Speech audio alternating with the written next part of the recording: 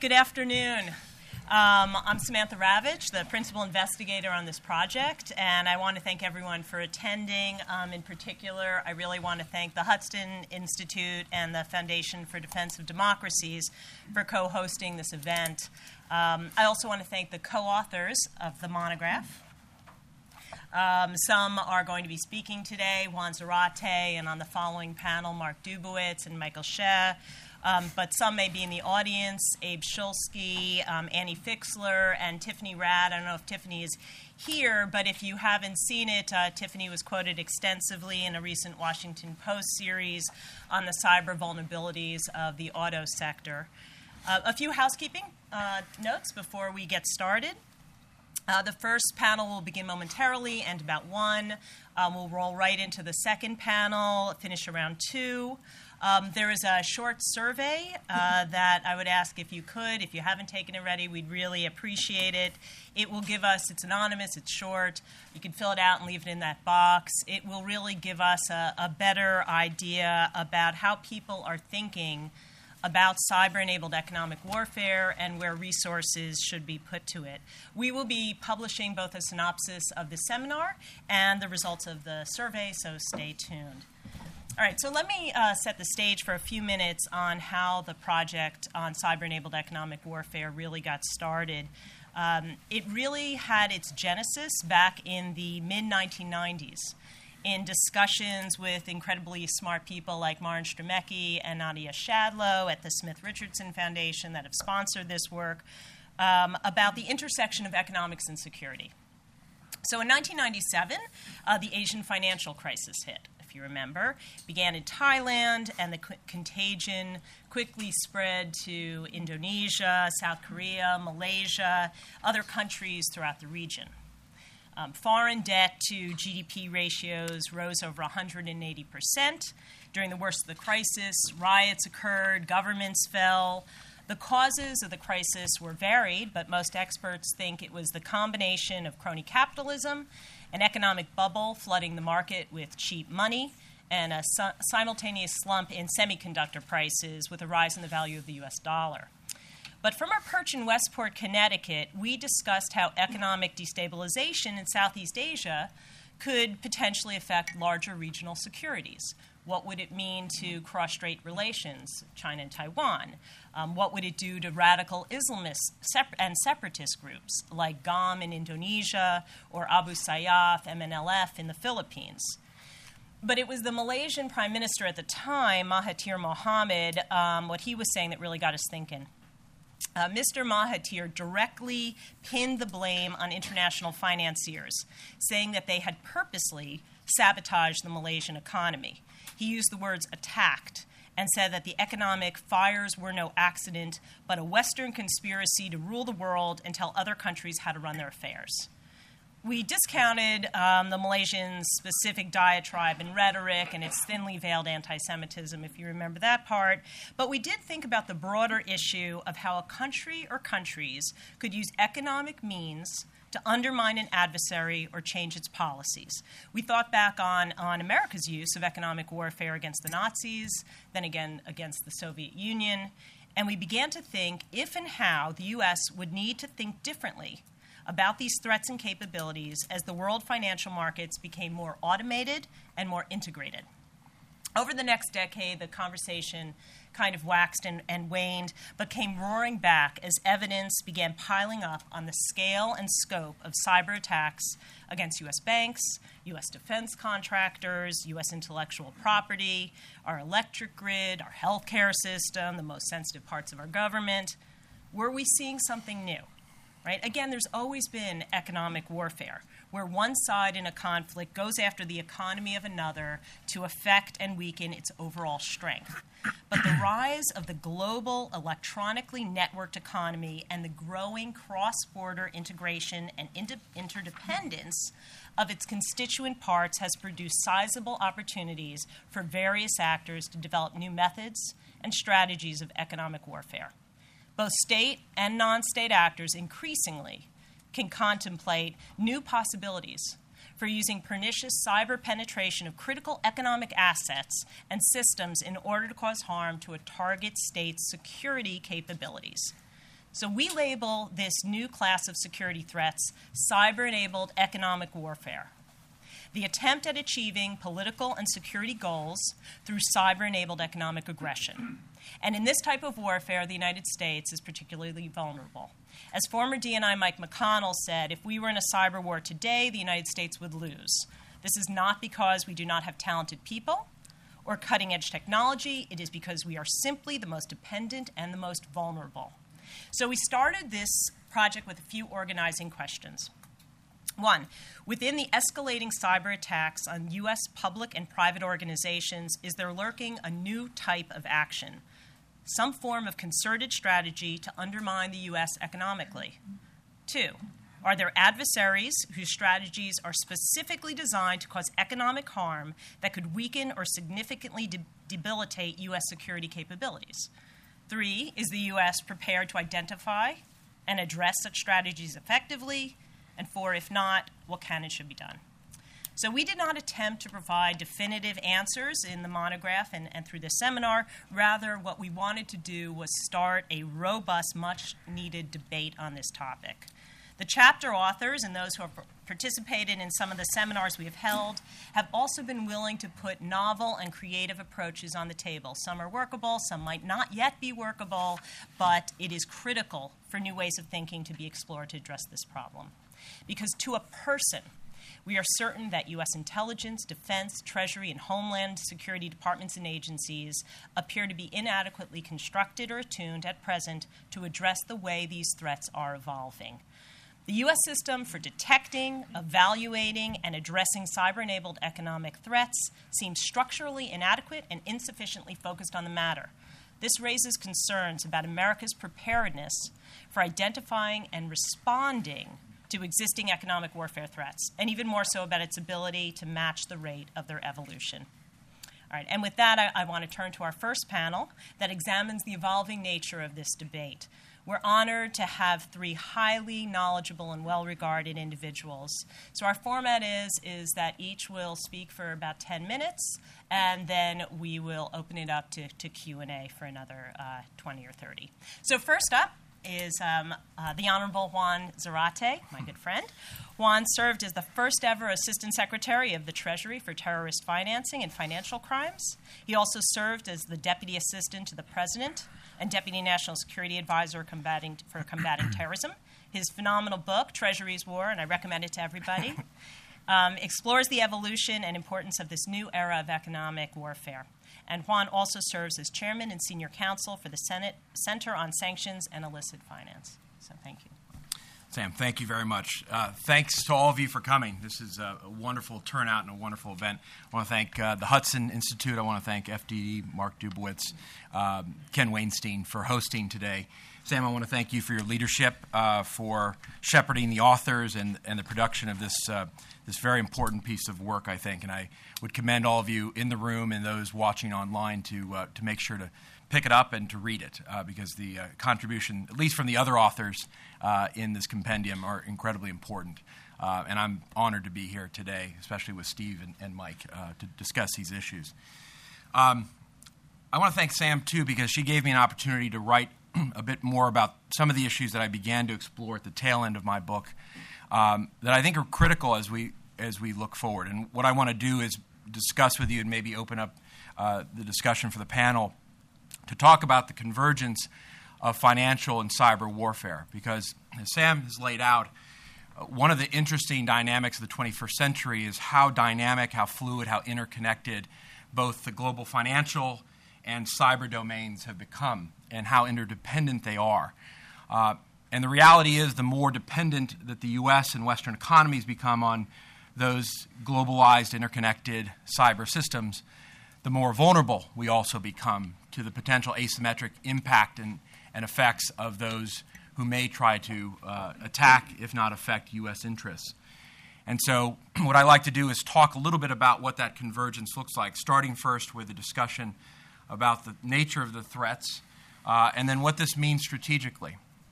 Because I think where we are now is we're facing a very dynamic and shifting threat landscape, but also a dynamic and shifting strategic landscape, where the threat of asymmetric capabilities is really upon the U.S. and has really been identified by the DNI and others in the U.S. intelligence community. So let me start first with the threat landscape itself, and in particular the actors involved in this space. It's clear that actors around the world, be they state or non-state actors, have realized that there's asymmetric advantage in using cyber tools, using tools of financial or economic warfare to their advantage. That in many ways it provides a low barrier to entry and asymmetric advantage to think about the use of these tools in a much more aggressive way to attack U.S. interests. And in many ways, as Sam has laid out, the 20th century and the beginning part of the 21st century was really dominated by not just the Bretton Woods system and American economic and financial dominance, but really a dynamic where the U.S. found creative and innovative ways to use financial power and influence and reach and suasion to isolate rogue actors and activities from the global commercial and financial system. We're seeing this play out, obviously, in the negotiations with Iran. We're seeing this play out to a certain extent in the debate around Russia. The ability to use financial and global tools to isolate rogue behavior has largely been the province of the U.S. government and U.S. policy. But U.S. competitors and threatening actors realize that those very same tools, those very same mechanisms, some of the same strategies can actually be used against the U.S. for asymmetric advantage. And so you see a full spectrum of actors playing out in this space, realizing this dynamic. Super-empowered individuals, hackers and hacktivists for political or other reasons, profit often, using these tools to go after the financial system, in particular banks. Sophisticated organized crime groups using deep expertise found easily on the internet, beginning to infiltrate banks in the financial system. Intelligence services figuring out how to use these tools for state and non-state advantage, again, for profit and for political purposes. And then finally, nation states, some of them major powers like Russia and China, others marginalized like Iran, Syria, and North Korea, figuring out ways to use these very same tools to influence. And we've seen plenty of examples of that. One of the advantages to these actors is the low barrier to entry. As we often say, it's not very costly to get into this game or to be on the offense. It's incredibly costly to be defending against these. But there's a supply of expertise available on the internet, often sold to the highest bidder. There is the dark web that provides access to those willing to play in those dark alleys of the internet and to connect with those with expertise. There's open source protocols and programs that allow individuals and small groups to have global reach. And there's weak defenses globally, whether it's at OPM or in other systems around the world where small or relatively weak actors can gain access to prized information. And so you have a spectrum of actors with a spectrum of capabilities that provides a low barrier to entry and begins to challenge the U.S. System and dependencies. Now, the tools of disruption and potentially even destruction are manifold. You have spear phishing techniques and attacks, which are common in the cyber security space. You've seen DDoS attacks increase in sophistication and frequency. You've seen malware begin to evolve in some pretty dramatic and important ways, and in particular attacking the financial sector. And you've seen Trojan horse attacks, which may portend potential destructive malware and botnet attacks. And these are not just sort of wild imaginings or hypotheticals.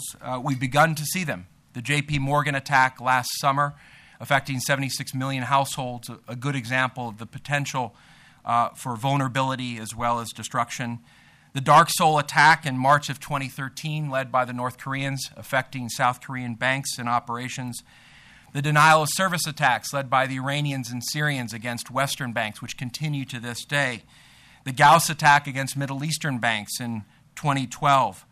the NASDAQ hack, which has not been fully determined or attribution figured out in October 2010, matched with significant infrastructure attacks like Aramco and others, portends a real series of adaptations and attacks on the financial system in a way that is strategic, systemic, and important.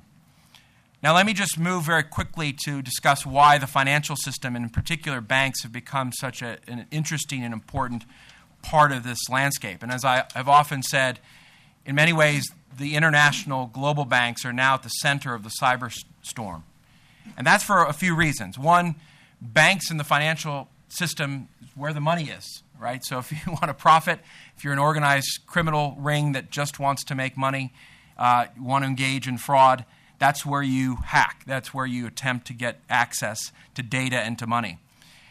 It's also where intellectual property, sensitive data may exist, both reputational data that's important to banks, but also intellectual property that's important to deals and to companies that are engaged in mergers and acquisitions and attempts to enter new markets. So that information becomes valuable to a whole host of actors.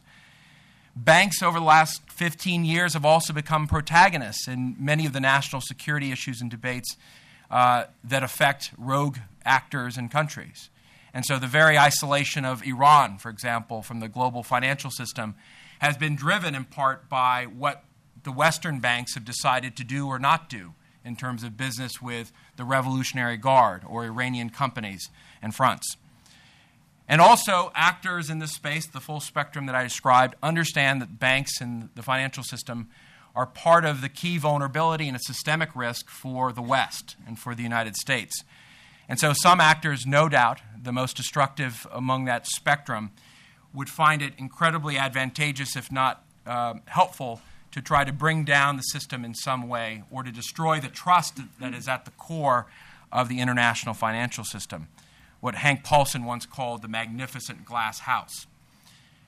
And so the banks, the financial system, find themselves in the middle of this cyberstorm at a time when the asymmetric environment is evolving, and evolving in some interesting ways. As Sam has mentioned and as the report lays out, U.S. vulnerabilities increasing over time, not decreasing, with our defenses not keeping up. With hybrid warfare and gray zones of warfare beginning to evolve as parts of national doctrines. We see this clearly with the Russians and how they're thinking about the use of proxies as well as cyber capabilities. And you see this as well in the environment where there is much more fluidity than in the past, with rogue actors able to interact, enable, and profit with and for each other. And so the Chinese government able to use non-state actors to hack and to claim deniability of those attacks. The Syrians and the Iranians developing their own capabilities, perhaps relying on others. And the North Koreans clearly developing capabilities, as seen in the Sony hack and attack of last year. And so there are enormous adaptations happening in the environment due to the technologies, due to the global connectivity of the system, but also strategically with these rogue actors, with these challenging states, thinking aggressively about how to use these tools.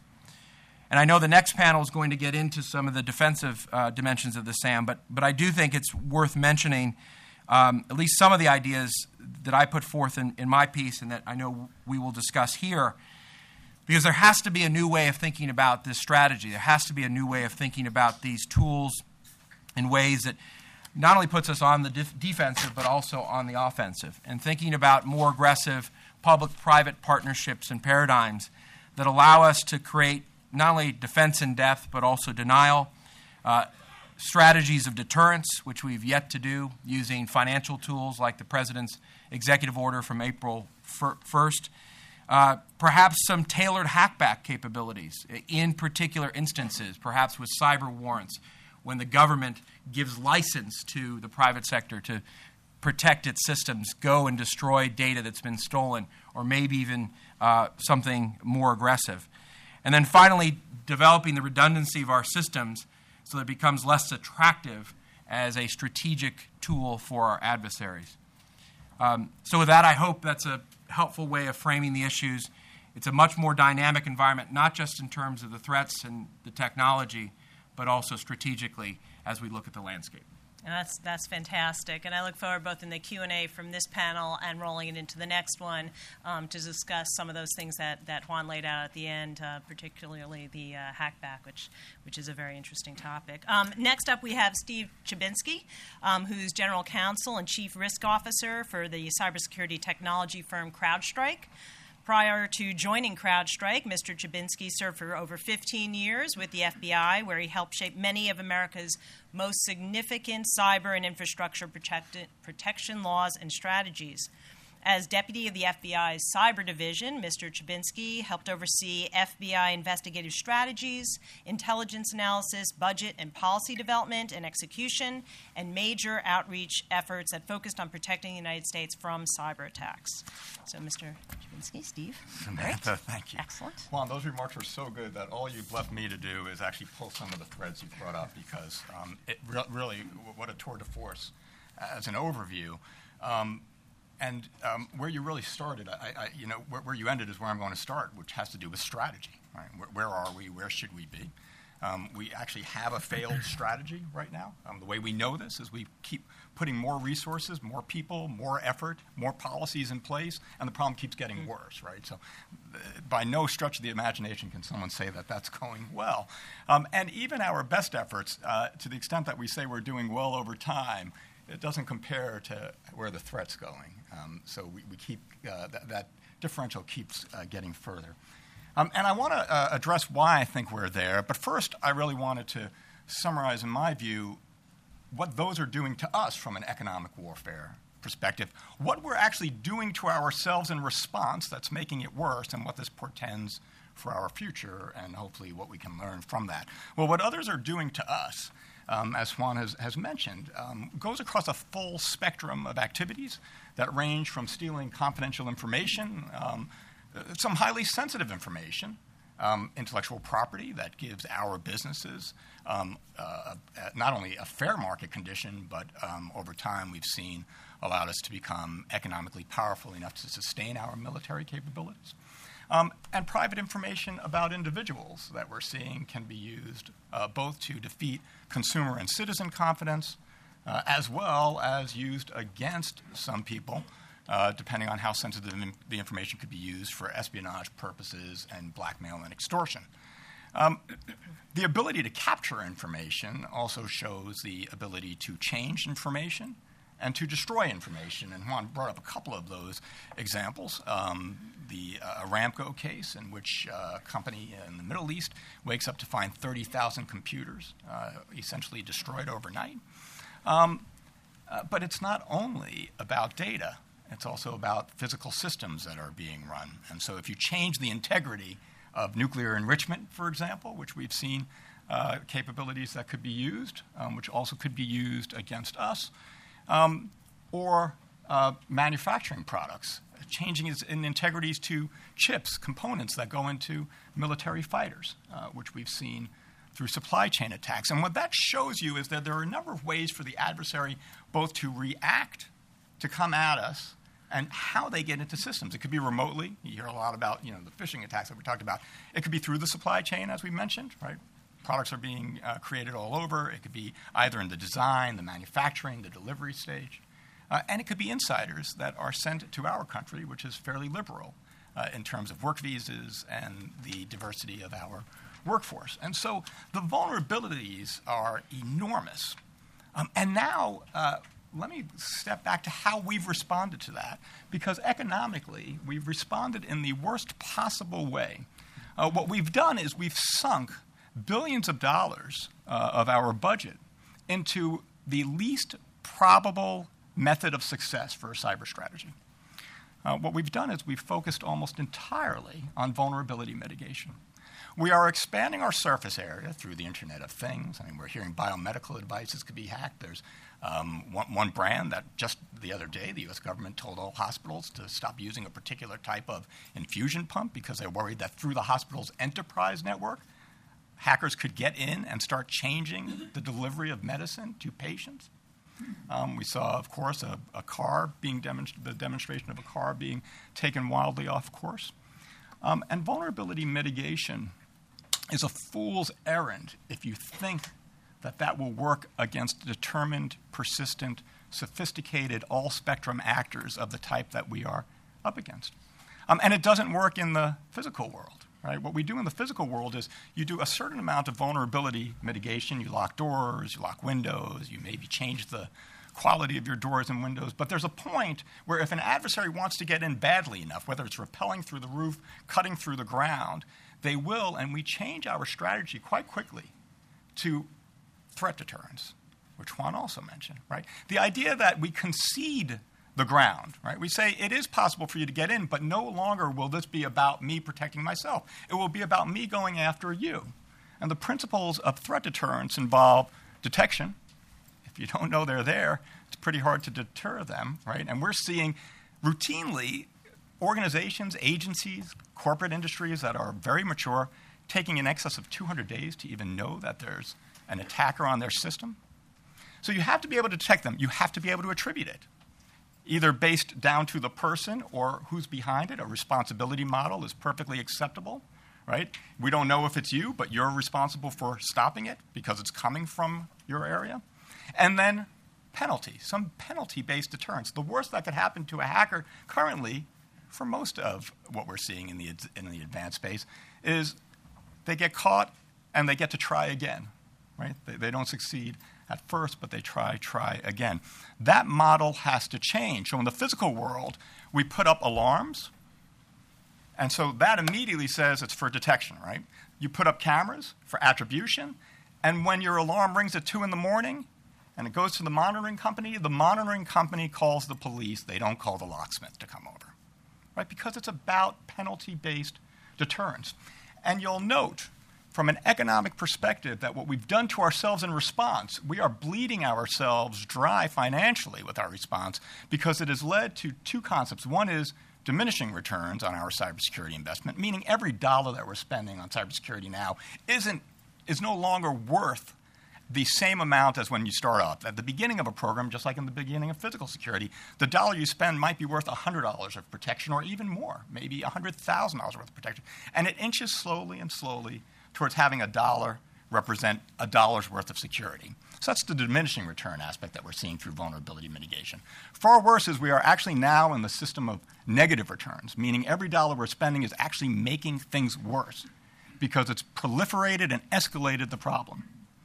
And we see this every day play out in the newspapers, those of us who are seeing victim clients, that the bad guys, when you defeat them, they don't just give up. They don't just say, okay, I used to have a life of crime, now let me see life of law. Is that a phrase? I'm going to live a life of law. It doesn't happen.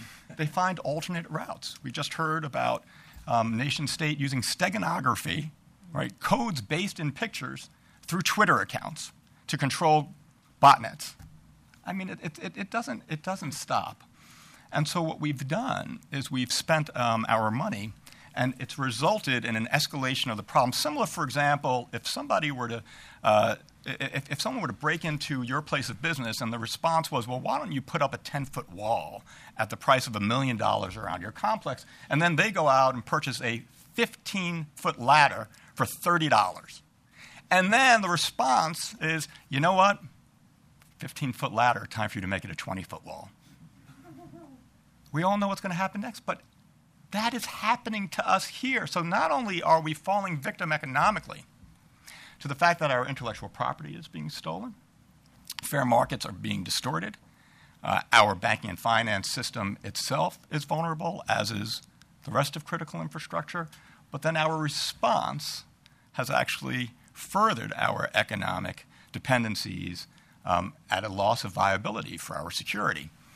So where do we go from here? And that's really where the second panel is going to answer the questions. But certainly, I think that threat deterrence has to be the predominant focus, using all elements of national power, diplomatic, informational, military, economic, law enforcement, typical DIME-LE, in consideration of the private sector's role. For that, we have a global private sector, can be very influential. This is not just a U.S. problem, of course. And as we think about that strategy, the other thing that we really have to be concerned with is how the political and economic warfare that we're facing can result in a crisis of confidence in our country, which could, of course, be as severe or more severe than actual consequences. I think we're facing the real potential of a crisis of business confidence, the ability to be protected in today's global economy, consumer confidence, the ability actually to do anything online any longer, to take advantage of technology like infusion pumps, insulin injection pumps, automobiles, right? So the economy that's being driven through technology can face a consumer confidence backlash and, unfortunately, citizen confidence if we feel that the country cannot protect us and is actually subject to extortion at any given time. In this country, we have police forces who routinely are being extorted through ransomware, in which organized criminals are breaking into police force computers, not only police force computers, and telling them, if you don't pay us our ransom fee, we'll delete or destroy or just not allow you ever to have access again to all of your records. And police forces are paying extortion to foreign criminals. What happens when that happens at a nation-state level against us? Is it already happening and you just haven't been apprised of it? And with those remarks, we'll pass it off to the distinguished congressman. Jeez, That's fantastic. Yeah. That's Time for a great, drink. Steve. It's afternoon. Right. Look, we are really pleased to have Chairman Mike Rogers addressing us today as a former member of the U.S. Congress representing Michigan's 8th Congressional District, member of the U.S. Army, FBI Special Agent. Mike really is in a unique position to shape the national debate on a wide variety of issues, including this one. He hosts the nationally syndicated Something to Think About with Mike Rogers on Westwood One. And from his time in the U.S. House of Representatives, where he chaired the powerful House Intelligence Committee and was a member of Energy and Commerce, Mike built a legacy as a tireless and effective leader on cybersecurity, counterterrorism, and national security policy. We welcome you, Mike. Thank you, Samantha. Well, what I've learned today is Stephen was an FBI agent that apparently was assigned to catch smart criminals. I was the FBI agent apparently supposed to catch the dumb ones. So when they needed a door kicked in, Stephen, they called me. When they needed to catch the guy in Russia on in his mother's basement on the computer, they called you, which tells you how much smarter it was. Matter of fact, I've had the opportunity to meet and spend some time with all your panelists you'll see today and all of the authors of the book. And I highly recommend it. Believe me, I've read a ton. This is to the point, provide you some unique talking points that is a little bit different. It's a little out of the box, and I love that thing. I spent this weekend reading it. But when I walked into the room today with all the panelists, it struck me that the IQ of the room on average went down 15 points. Now, I don't know why that happened. Oh, come on, people like me, for God's sakes. I know it's pretty serious. Two things have happened in the last decade that we just don't talk about, and we don't want to talk about it. We have had a strategic erosion in our dominance in both cyber and space. So you think about in 2007 when the Chinese launched a rocket that took out a satellite humming around our Earth at about 11,000 miles an hour and hit their target. Thankfully, it was their own.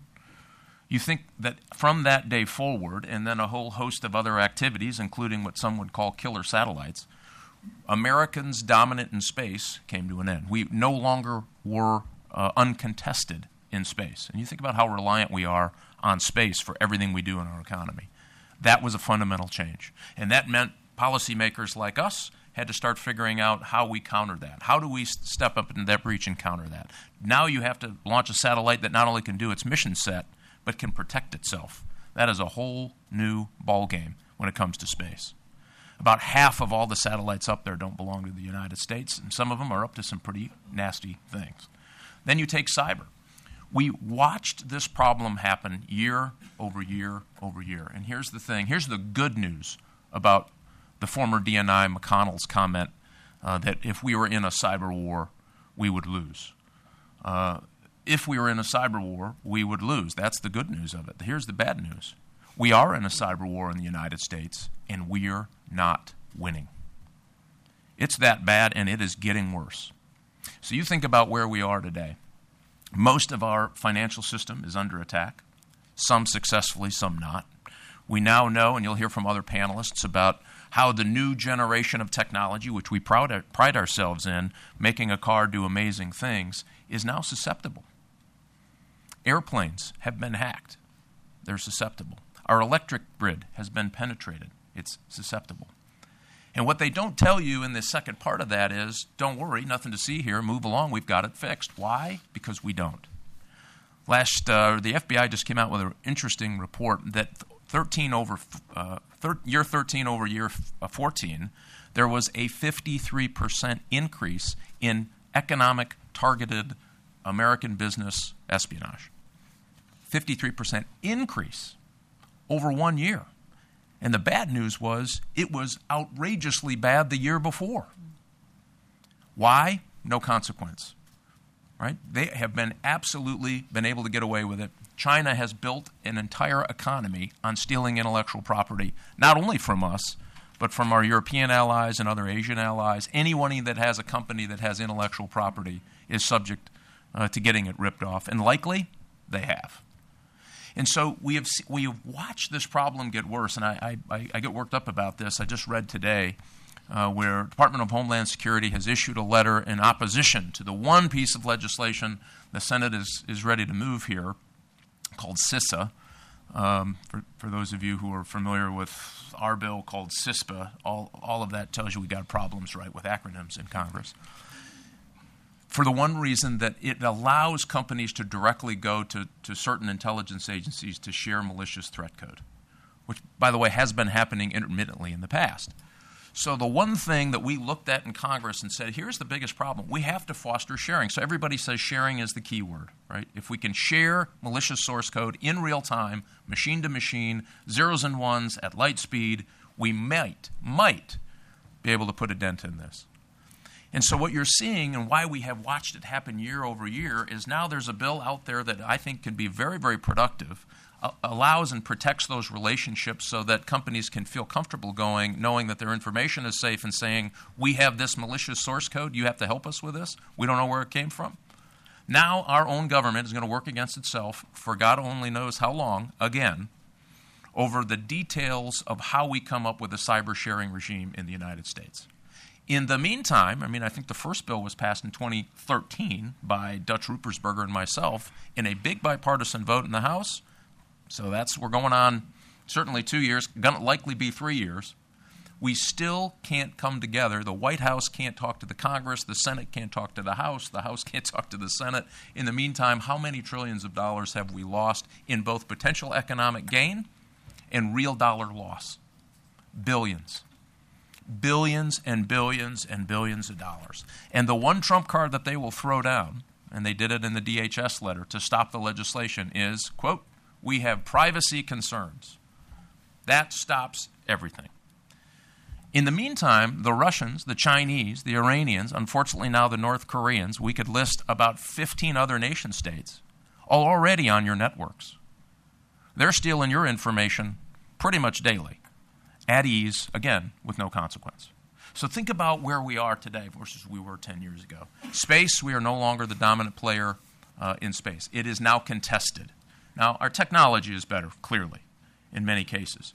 But now we have to worry about the safety and security and the survivability of many of those old systems, and including some of the relatively new systems that we launched into space. Big problem for any business anywhere in the world, let alone how tied we are to the economy. On cyber, getting our clocks cleaned, now the intelligence community is going to set up its own version of a cyber center to try to police up its act. And by the way, I think this is probably a really good idea. We didn't even know all the capabilities amongst our own intelligence folks. Why? People kept throwing down the privacy note, and we stopped everything for 2 years. We couldn't get the intelligence community together to share information in a real and meaningful way, real time, again, machine to machine, nobody's reading emails, in order to push back on what we know is a serious and growing threat to the United States. Couldn't quite get ourselves there. And the last part of this, in 2014, was a huge policy shift that we all, as Americans, kind of yawned and moved along.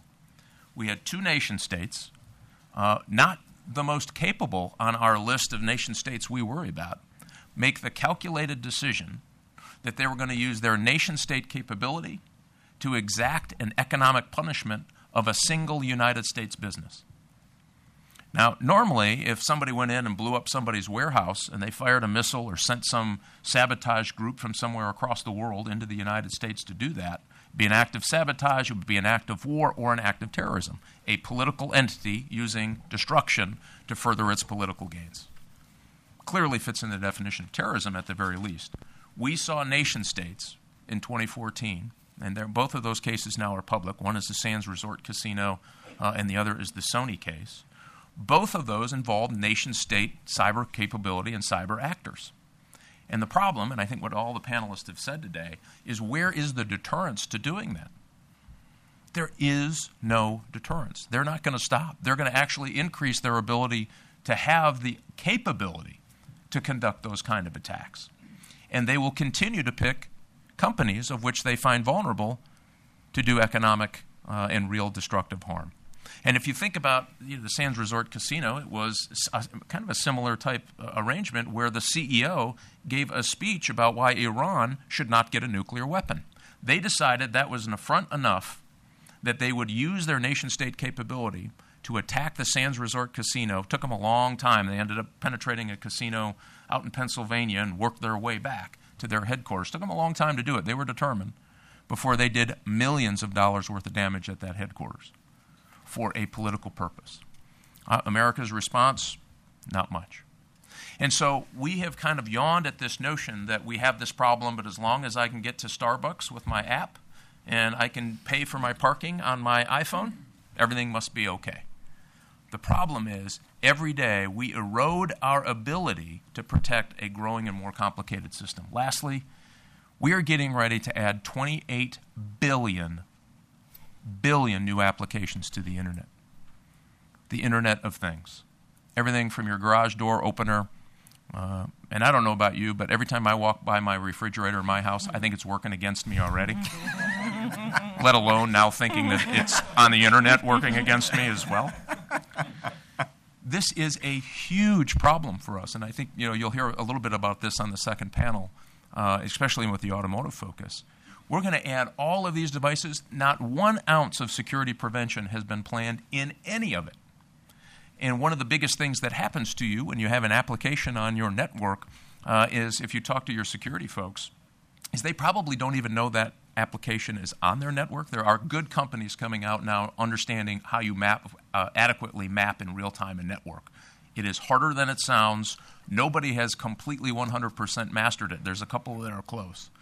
But that means on your networks, your private sector networks, there are huge vulnerabilities built in. That even the best security companies, so you ask, why does a serious financial institution on the West Coast get penetrated? They spend $250 million a year on cybersecurity alone. $250 million. They get penetrated. Why? It's because the complicated nature of network and how you manage the network and even understanding what application is on it. I always say that this is not just a technology problem, it's an anthropology problem too. It's a people problem. If you wonder why the Chinese have stolen as much data that isn't related necessarily to a criminal act, Anthem Medical, and the list is pretty long. We could be here an hour going down the list. Certainly the OPM, they get lots of really detailed personal information. Why would they do that? 85% of all the success rate of a Chinese penetration of your network comes from a phishing email. Imagine the email I can create if I know everything about you for the last 10 years, and I mean everything. And I also know when the last time you went to the doctor and exactly what you had done at the doctor and what your billing status is. Imagine that email that comes to you at work that says, last week, Mike, you had your knee looked at, you had it x-rayed. I think I screwed up on the billing cycle. Would you verify that this was your x-ray, not the guy next after you? Yeah, I was there last week. Yes, the email came from my doctor. At least it looks like it came from my doctor. I click on it, they're in. 85% of the Chinese success rate. They've just increased their targeting by 53%. I'm not the smartest guy in the room, but in the FBI, we would call that a clue. We got problems a brewing. So I appreciate the discussion, and thanks for including me today. That's fantastic. We have about 15 minutes or so to really open up for questions. focusing on the evolving threat. And from this panel, it became clear that the evolving threat is both from our adversaries and, frankly, from ourselves, against ourselves as well. So I don't know if someone has a mic or small enough room. Sir? Here comes the mic.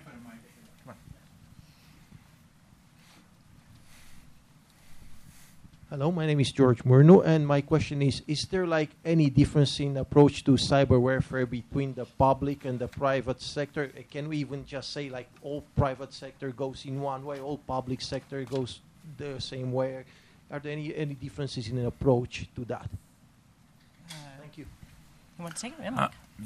And I have, I think, a little bit of a different perspective than some of my panelists, so this should be an interesting discussion. I worry about this. 85% of the networks in the United States are private. And contrary to popular belief, the National Security Agency is not on those networks. They're not. Not unless they have a warrant to be there, and that is highly unlikely. And so what happens is you have this intelligence services overseas trying to collect information, bring it back to protect the government. What we want to do is share that information in real time so the private sector can protect themselves. That's where we are today. It's not working very well. Sharing is terrible. No one wants to do it for liability reasons, a whole host of good reasons why not to share, which hopefully we can fix. Here's the problem with the private sector saying, the heck with it, I'm going to go and flick whoever I think did this. Attribution-led, determining who and attributing that attack to a certain nation state or international criminal organization. There are capabilities all over the map. Some can do it very, very well. Some think they can do it very, very well. Some don't have a clue how to do it, but wouldn't stop them from doing it anyway. The government would then be in the responsibility, how do I protect 25 businesses from what would be that second-order impact, right? If I attack you, you come flick me in the forehead, I'll guarantee you they're not going to sleep on it overnight. They're going to come back. Why? Because they've already been trained that there's not much of a consequence to doing this. How do you contain that? If we don't have a good policy on this, I always argue you got to have a good defense before you go out and do something bad to your neighbor. I always say, if you're going to punch your neighbor in the nose, hit the weight room for a few months first, right? Because he's likely to hit you back. And the problem is we have no good defense today for that 85% of the networks. And so the companies that are really good at it, they would be fine. There's a lot of companies I wouldn't have any problem doing that. The problem is, what do you do when they take out the 15 companies that are their suppliers that can't withstand a cyber attack at all? Now what do we do? Now we have an engaged private sector against a nation state, of which we're kind of watching happen as a government entity. What do you do? How do you stop the escalation? Now, from a government entity, we have all kinds of ways to stop, to de-escalate any event. You have none of that in cyberspace. That's what I worry about. We'd have to get all of that right before we'd allow them to happen. Just real quickly, I just love being on this panel with these gentlemen. It's awesome. But three problems, and you've identified a critical question. One, the adversaries we're talking about don't differentiate between public and private, right? They in many ways, the autocratic states, in particular totalitarian states, it's all one thing, right? Their economic power and influence is a part of state power and influence, right? The Chinese have actually identified their banks as a strategic asset, right? So a starting principle is that our adversaries in this space don't differentiate. Secondly, if we think about national defense, resilience, health, our health system, our financial system, our infrastructure is a part of that. And so in some ways, the clear divide between public-private in many ways in this environment doesn't make a lot of sense. Third point I'd make is I think one of the challenges, and Mike referenced this, is how we interact between the public and the private sector. Information sharing is sort of a leading edge of that question, but also it's a fundamental question of our national security architecture. How do we actually enlist the private sector in a way that enables them, defends them, and makes us part of a national resilient campaign when there's a clear blend? And one sort of way of thinking about this, and maybe this is where Mike and I disagree, is I do think there's a way of thinking about this a bit more aggressively, a cyber privateering model that frankly takes straight from our Constitution.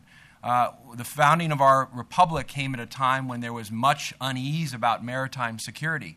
We have a provision in the Constitution for letters of marque and reprisal for the government to actually leverage privateers in the maritime security domain, precisely because there was this blend of threats in this blended environment.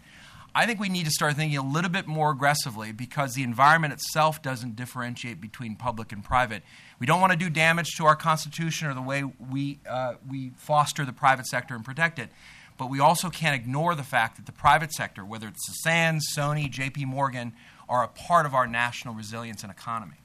Do you want to hear one other question? Actually, I wanted to add one thing on this matter. It's something that both the chairman and Juan talked about when discussing the differentiation in our country with what's government-owned and what's private sector-owned, but it goes a little bit past that. In our country and in most of the Western countries, there's a very hands-off view to the internet, right? You have to allow technology to innovate, and governments actually have it as a philosophy to not get overly engaged in the infrastructure.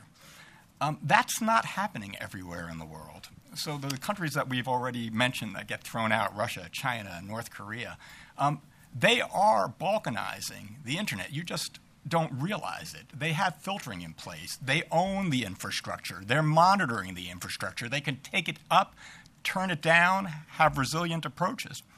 And so that relationship that we have with the private sector, where we're hands off, but at the same hand, it's not resulting in secure outcomes, isn't being followed everywhere. And what we're seeing is that as the rest of the world, those who tend to be the aggressors are really locking down their infrastructure, we're going in exactly the opposite direction in a way that really would not be considered, obvious when we do other things. For example, if I were to say I could develop one cell tower that has so much power that all you need is one cell power, you'll always have your 4 bars wherever you are in the country. The only problem is it'll give you cancer. Everyone would say, well, that's a ridiculous invention. It's no good. Don't use it, right? And if I said I could, build a car that could go 2,000 miles an hour, you'll be in, California before you know it. The only problem is our roads aren't set up for it. Everyone would say that's the most ridiculous, ludicrous idea I've ever heard. But in technology, you can develop and sell almost anything regardless of the security and economic consequences to our country. And so we really have to start thinking about what we're permitting, and that relationship between the private sector and the government has to really shift in common cause to health and safety and security. Great, thank you. We'll take a couple of questions. I just want to reference in the monograph, both in Juan's chapter and in Michael Shea's chapter, there are discussions about letters of marque, and in fact there's some really interesting footnotes about some law school articles that have been written specifically about letters of marque in cyber that I commend you to. Good afternoon, Keith Smoley. Just want to follow up on your last comments, Mr. Chapinsky. A lot of the focus is how do we make the network more defendable, more robust, more resilient? How do we attribute the threat actor who actually hacked the system? At what point do we flip the model, like you were just alluding to, and start holding the actual manufacturers accountable? Because I guarantee you in most of these intrusions, whether it be Sony or elsewhere, it may have come in by a spear phishing attack, but it was utilizing a vulnerability in Adobe or Flash or some other vendor software that is running on that network. So what time do we start holding them accountable and start cleaning our own house? And we'll start with Steve, and then I think it's the wrong perspective, quite frankly. I mean, we don't demand perfect security in any other aspect of our life. I would never dream that if my house got burglarized, I should start going after the architect and the contractors. I mean, and saying, someone was able to tunnel through the ground. Right? Our market right now is incentivizing the purchase of low-cost, quick-to-market products that don't have that level of security, but never will. I'm not saying that there can't be a better job in coding, and there are some companies that have done an excellent job, and I'm all for it. But the fundamental issue we're talking about today wouldn't change, right? That nation states and organized crime groups that are persistent and determined will always be able to break in sooner or later because it is impossible, based on vulnerability mitigation efforts, to secure a dynamic, interoperable environment, which is what we have in the internet. The only time you see it in the physical world is something like a bank or a fortress, right? It doesn't move and it doesn't change much over time. You could really secure it. But once you say we're going to actually meet up with everybody and we're going to change all the time through updates, upgrades, and connections, that's the fool's errand, right? So the real choice here is how are we going to start taking some of this money and putting it into a robust conversation and intellectual analysis, right? Bring actual analytic standards to options analysis, right? When these things happen, how do we build platforms that, where necessary, are not better necessarily at being secure, but are a lot better at detection, attribution, and then figure out what our policy choices are. And we might find out, despite, I think you took the card, I'll make it this one, that some of the systems that we need the best security for, coincidentally and a good coincidence, have the least privacy concerns. Right, like the electric power grid, right? If you work for, forget about smart grid for a second, but the standard electric power grid, everybody who works there and owns it wants to have perfect knowledge of who's on it at every given time.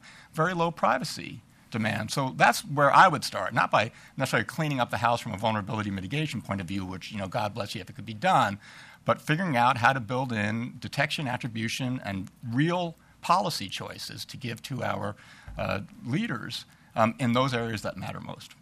That's great. Juan, yeah, just real quickly, I think there's a different dimension of liability here that's important, because what we haven't enabled is, frankly, the private sector bar, the plaintiff's bar, to actually be a force in this environment. With the attribution revolution, I think there's actually an opportunity to think about class action lawsuits, qui tam actions, victims of malignant cyber attacks, that allow victim companies, individual shareholders to actually go after companies that are taking advantage of the environment, right? So Chinese SOEs that are using stolen data, why aren't they subject to not just government action, but potentially even private litigation? So I think the question of liability is an important one, but I think we need to flip the model a bit more and empower the private sector to actually be an actor in deterring.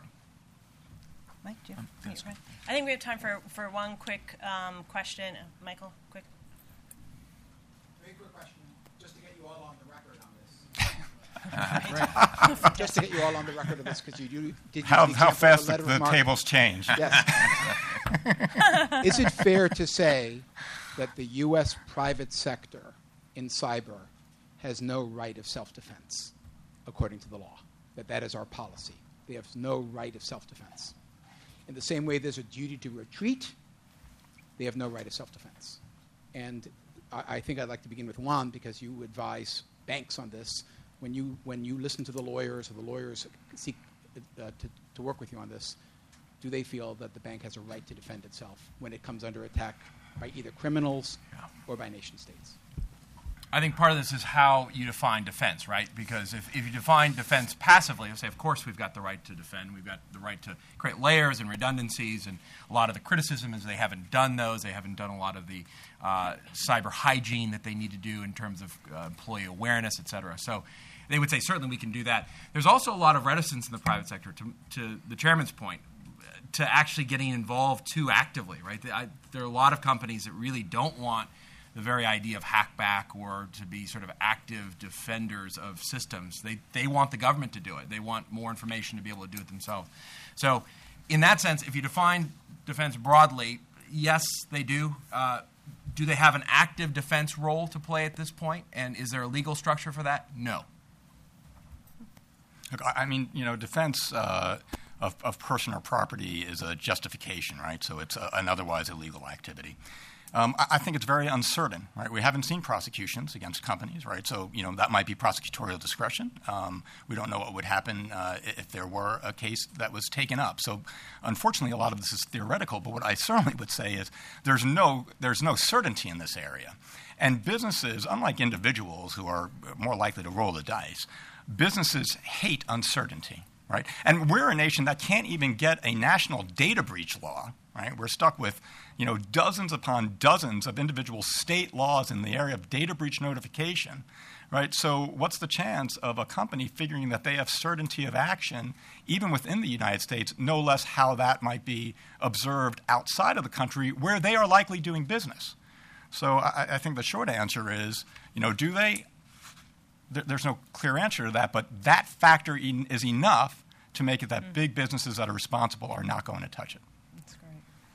Yeah, I mean, when you start talking about extraterritorial aggressive defense, I think that's a loser from point go. If you do not have proper legal authority, I think it's a disaster. Mainly because in a stand your ground circumstance, you're dealing with a personal threat to your life. In the way the law is written, it has to fit that criteria. This you would have you could never make that legal argument here. Number one, and number two, again, when you decide you're going to breach territorial jurisdiction and go after someone, you have opened up a can of worms of which is well beyond the scope of your threat. And that's where I think we have to, and our policy is not there. We don't even, in the United States, have a good offensive policy. I think it was Admiral Rogers not that long ago, within the last few months, said just as much as that we don't really have a good cyber offensive policy. We talked about it ad infinitum in classified settings for the entire 10 years I was on the intelligence community, and we could never get consensus to move to the next place on what that cyber offensive is. And by the way, just as a personal note, I just saw that the administration says they're going to make China pay for the consequence for the OPM hack. I can't wait. I cannot wait to see what the heck that thing is. And I'm not too excited about what's going to be. We haven't crossed that threshold to bring everybody in a room and try to work through this problem. I would, long answer to your question, but I don't believe they have the right to go extraterritorial to protect what they perceive would be a threat at that point. That's fantastic. Thank you. Thank you so much. If we could give a hand to the speakers. That's just great. You can see how we could take many hours talking about that, but we're going to roll right into the next panel on capabilities needed to protect and defend in a cyber-enabled economic war. So while we're getting our seats, before I turn it over to the panelists for this discussion, I want to read a very short paragraph. There is an intellectual no man's land where military and political problems meet. We have no tradition of systematic study in this area, and thus few intensely prepared experts. The military profession has traditionally depreciated the importance of strategy, where politics are important, as compared with tactics. Now we are faced with novel and baffling problems to which we try to adapt certain ready-made strategic ideas inherited from the past. If we examine the origin and development of these ideas, we may be better able to judge whether they actually fit the present and future. So this was written in 1959 by Bernard Brodie in his treatise Strategy in the Missile Age. And it is a prescient piece. I recommend it to all. His calls for new ideas and scholarship to deal with the atomic age helped the U.S. create the doctrine and capabilities that guided us for the last half century at least. But I would add to Brodie's assessment that there is an intellectual no man's land where political, military, and economic problems meet, and that we have no tradition of systematic study in this area. So within our monograph and in our earlier seminars, I have turned to earlier work that I and others did on the nuclear kill chain and thought about its applicability to this evolving threat of cyber-enabled economic warfare. And there are indeed vast differences, namely the hurdle for development, acquisition, and use, but also what I call, in one of the previous panels somewhat referenced it, the could we be in a war and not notice metric. I think it'd be hard to ignore the use of a nuclear weapon, but as we heard in our last panel, we are fully engaged in a cyber-enabled economic war. So the kill chain of needed capabilities, so to speak, may have to be thought about differently. But nonetheless, its basic elements, intelligence and warning, deterrence, detection, forensics, interdiction, battle management, consequent management, and recovery, serve as a useful way to gauge our current capabilities and create the doctrine and technologies that we need going forward. So at this point, I want to welcome our three amazingly talented individuals that will talk about the nexus of policy and technological developments. The first is Mark Dubowitz, who's Executive Director of the Foundation for Defense of Democracies, where he leads projects on Iran, sanctions, and nonproliferation. He's an expert on sanctions and has testified before Congress and advised the U.S. administration, Congress, and numerous foreign governments on Iran and the sanctions issues. He heads the Foundation FDD Center on Sanctions and Illicit Finance and is the co-author of more than a dozen studies on economic sanctions against Iran. So, Mark? Great. Off to you. Great. Sam, thank you very much. First of all, Sam, I hope you will keep me to my 5 minutes. So maybe give me a nudge if I'm over 5 minutes. I'm going to try and make my remarks short. I want to thank Sam very much for involving me in this project. It's been a fascinating project with amazing people to be involved in. Ken, thank you very much for hosting this and allowing FDD to co-host this. And Mark and Michael, pleasure again to be with you. And also, I want to pay a special note to a young woman who co-authored this report with me, Annie Fixler, who's based in New York, who is really one of those remarkable people, sort of next generation of economic warriors. And I know Juan knows her very well, Samantha knows her very well, and it's certainly, I think, satisfying to the three of us. Then when we're off playing golf in our retirement, someone like Annie is going to be continuing the fight. Let me talk a little bit about the paper that we wrote together. And I want to put us in context. The paper is called Cyber-Enabled Swift Warfare. We call it Swift Warfare because the case study that we dealt with as part of the analysis is the Swift financial messaging system, which is sort of the global standard that if I want to wire money to Juan, my Citibank has Swift codes, and Juan's account at Chase Manhattan has Swift codes, and it's the way our two financial institutions talk to each other so that I can wire money to Juan, which I do often. No, absolutely. So the key looking at Swift is Swift really was the high point of the U.S. government's economic warfare campaign against Iran. And it reminds me that there was a point in time where we actually engaged in economic warfare against Iran. This is coming at a particularly troubling moment for me, having spent a lot of time working on Iran, to see the U.S. government now dismantle the entire sanctions infrastructure that we've put in place in pursuit of this nuclear deal, but that's a topic for another panel.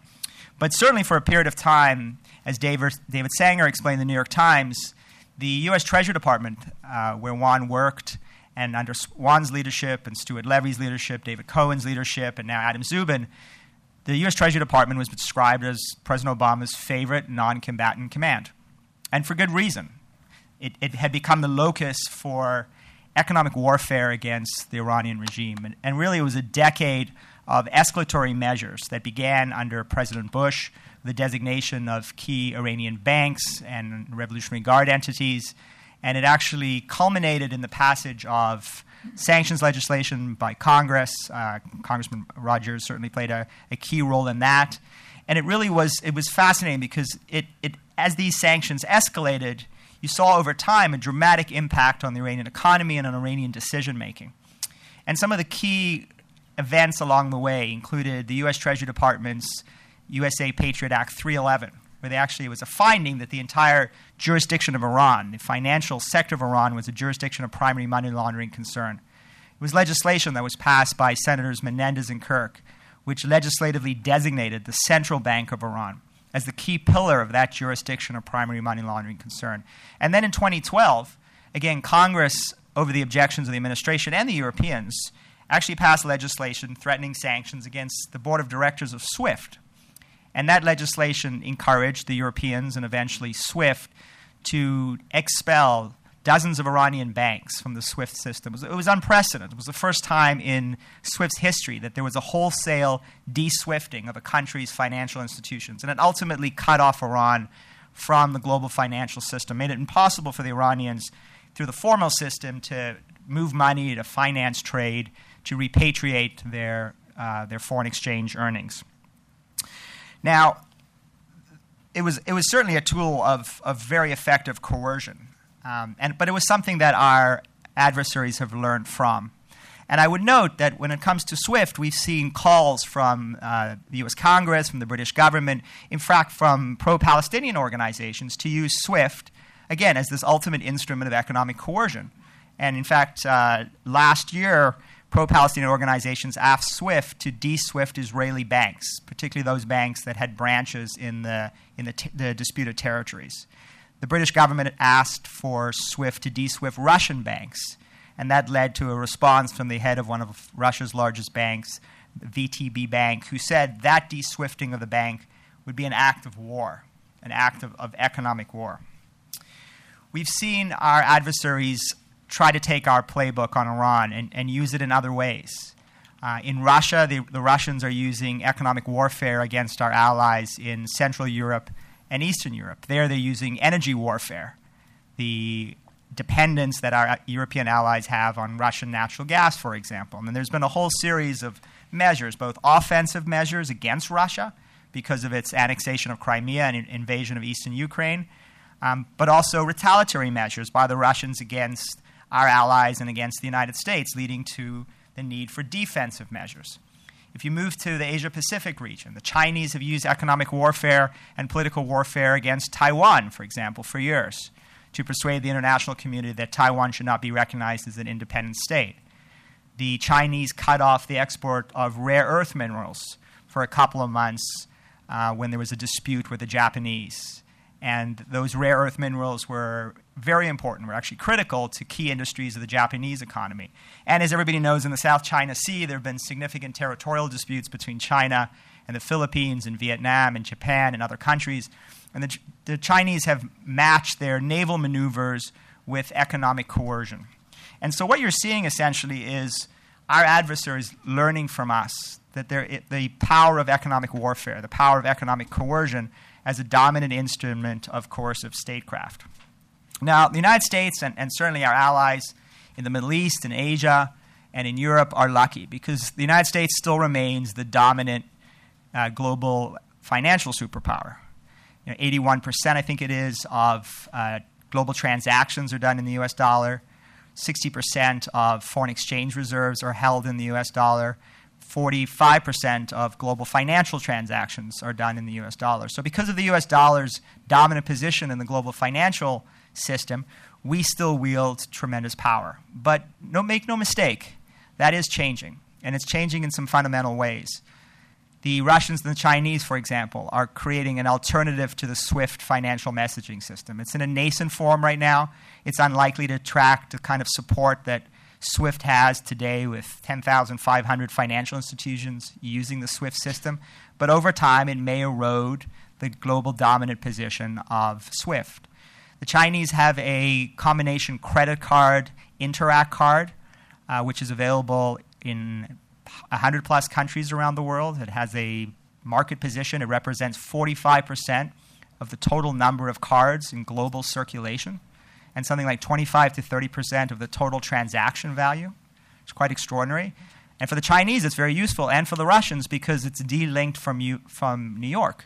So when we were imposing sanctions on Russian banks, the Chinese moved in after MasterCard and Amex and Visa moved out and offered this card to Russian banks who could then offer an Interac card and a global credit card de-linked from New York and therefore not susceptible to our sanctions. The Chinese have set up the Asian Infrastructure Investment Bank, right, which is an alternative bank for infrastructure financing, which has attracted significant global support, including from most U.S. allies. And as a final example, and there are many others, the Chinese have gone to the IMF and asked that something called the SDRs, which were special drawing rights, which essentially represent a global asset, a foreign exchange asset. That asset is linked to a basket of currencies, including the U.S. dollar and the Chinese yuan.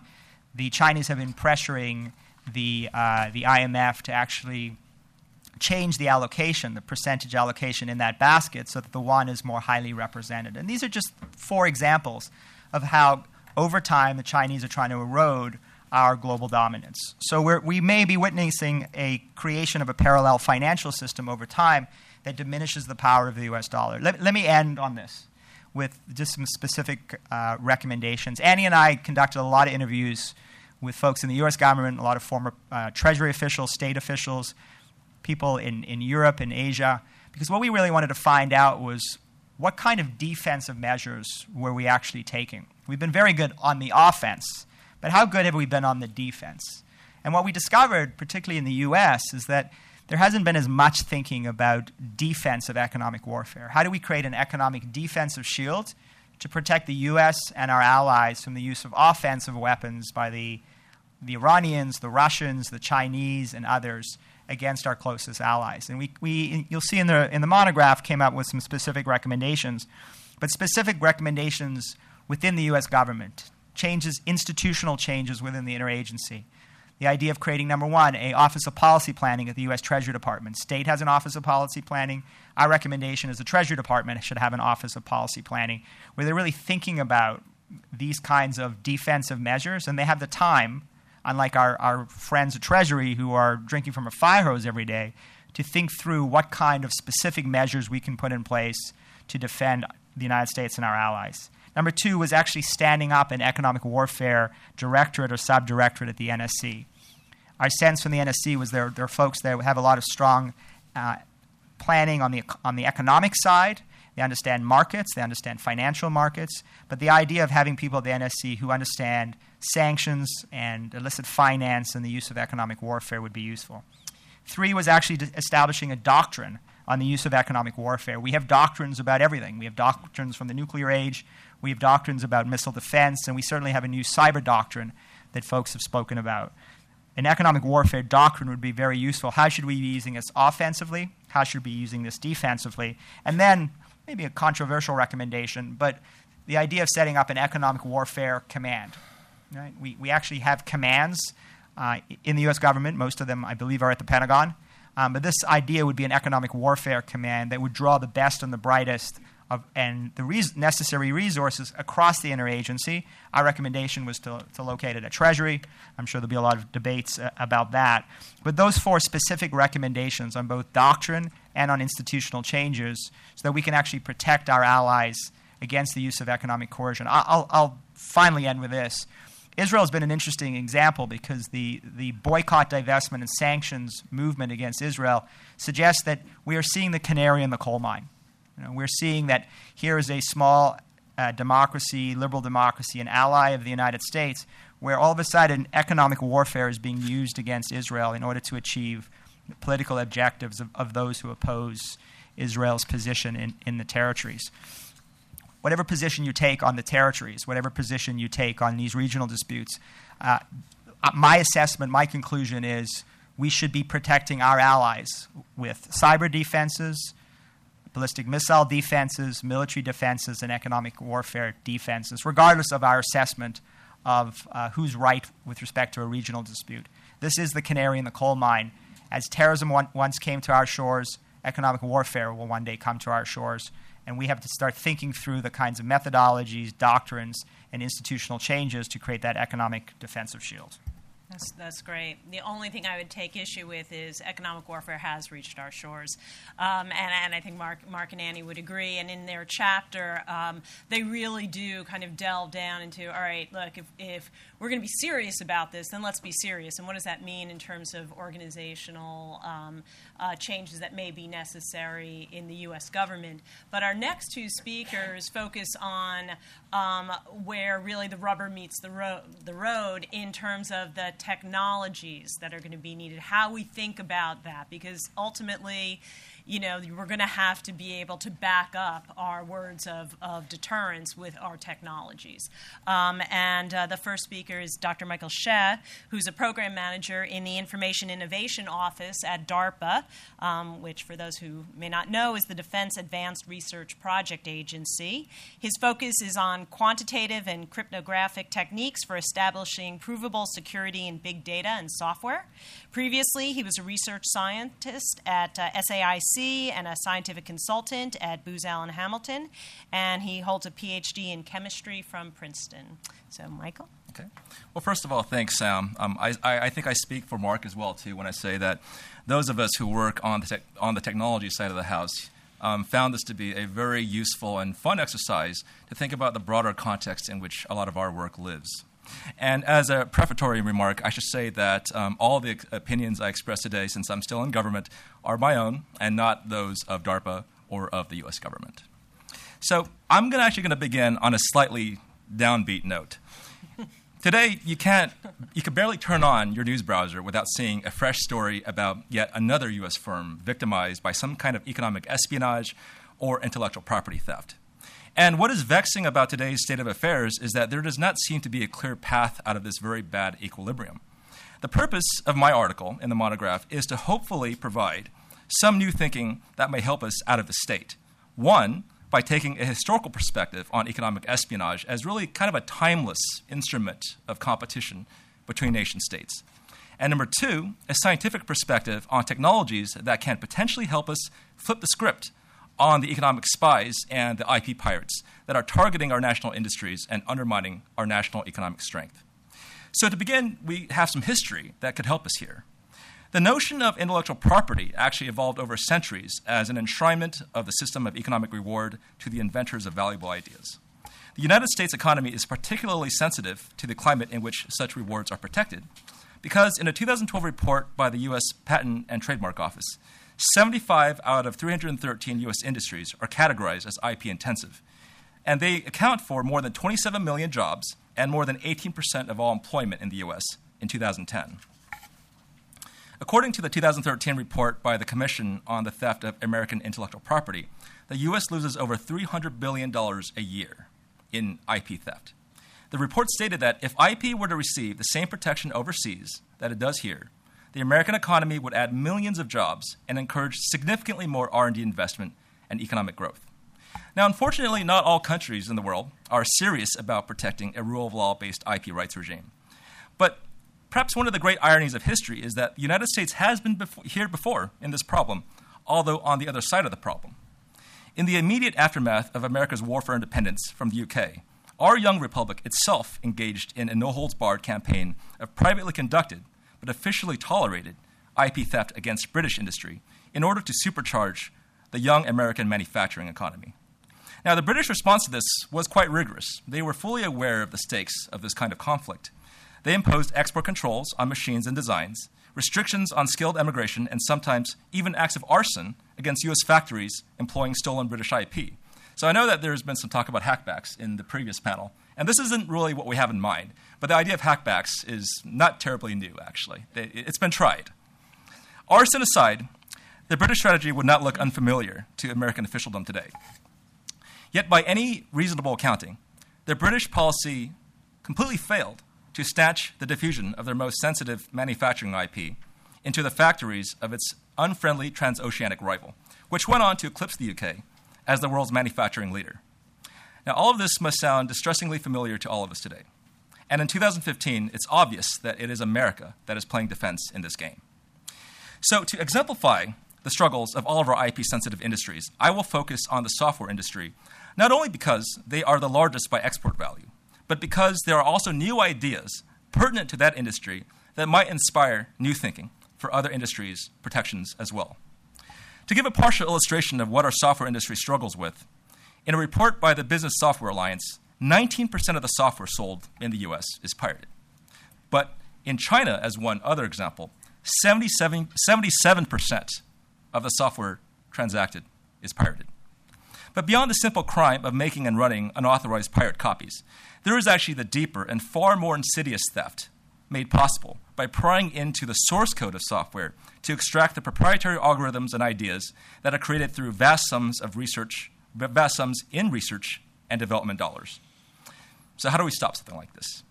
Through the lens of how we might protect our software industry, we develop a new model for thinking about how to protect our IP based not only on law and diplomacy, but on technology and economics as well. That may change the dynamic between attacker and defender in this IP conflict. The status quo in defending our nation's IP interests, in general, tilts towards the kind of diplomatic and legal remedies favored by the British. And as we have seen through historical experience, there are fundamental limitations to this kind of approach.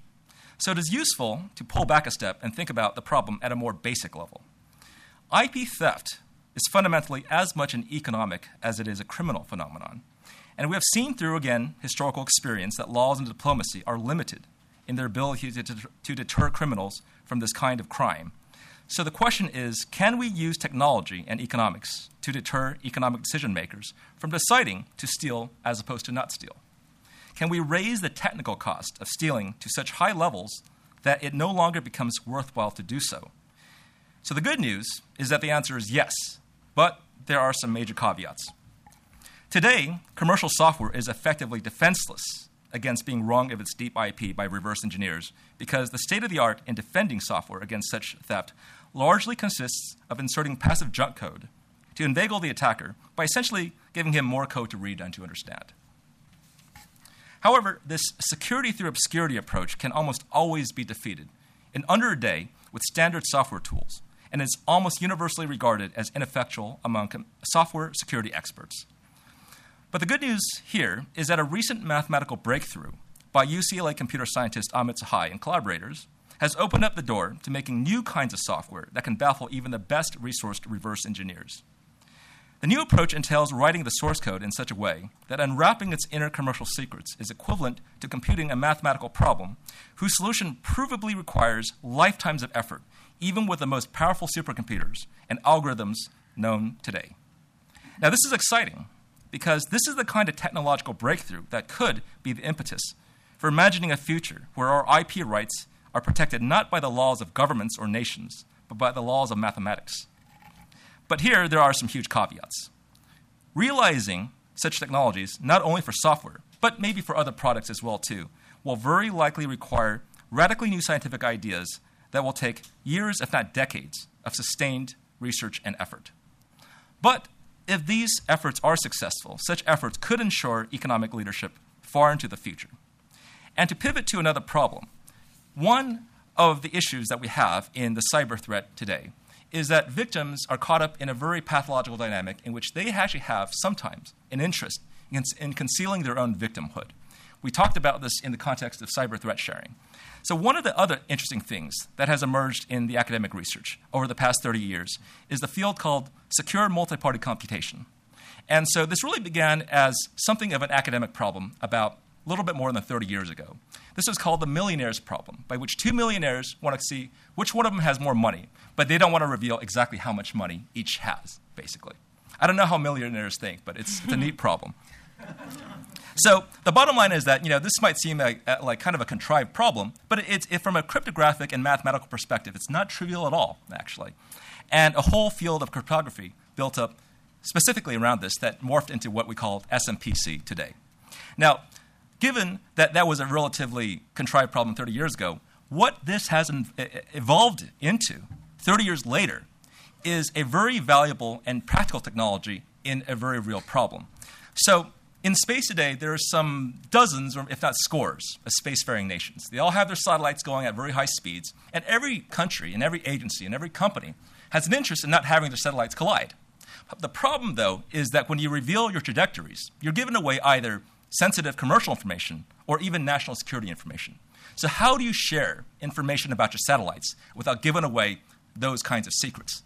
So where the research has gone is from that very contrived millionaire's problem some 30 years ago to actual technologies, to actual software today that could actually help the likes of national space agencies and companies share their information without revealing private information. Now, this is obviously exciting because these are not trivial problems. For the math geeks out there, these are 200-degree integrals, actually, over space and time, for objects going at near relativistically relevant speeds, basically. So it's a hard problem and computationally very difficult. But there, again, exists software after 30 decades of investment that actually gets us closer to that problem. And so it's not hard to see how this maps onto a lot of the kinds of sharing problems that we have within the cyber threat realm, which actually has a non-trivial and very important privacy component as well, too. And so, to conclude, I think it's actually very fitting that the ingenuity of the American economic system that has produced so many value-creating, world-changing ideas could be, at the end of the day, the source of defenses to protect those very ideas. Thank you. Thank you, Michael. Doesn't it make you feel good that he's in the government protecting us? Why does something feel good? Yes. Yeah, he's tremendous.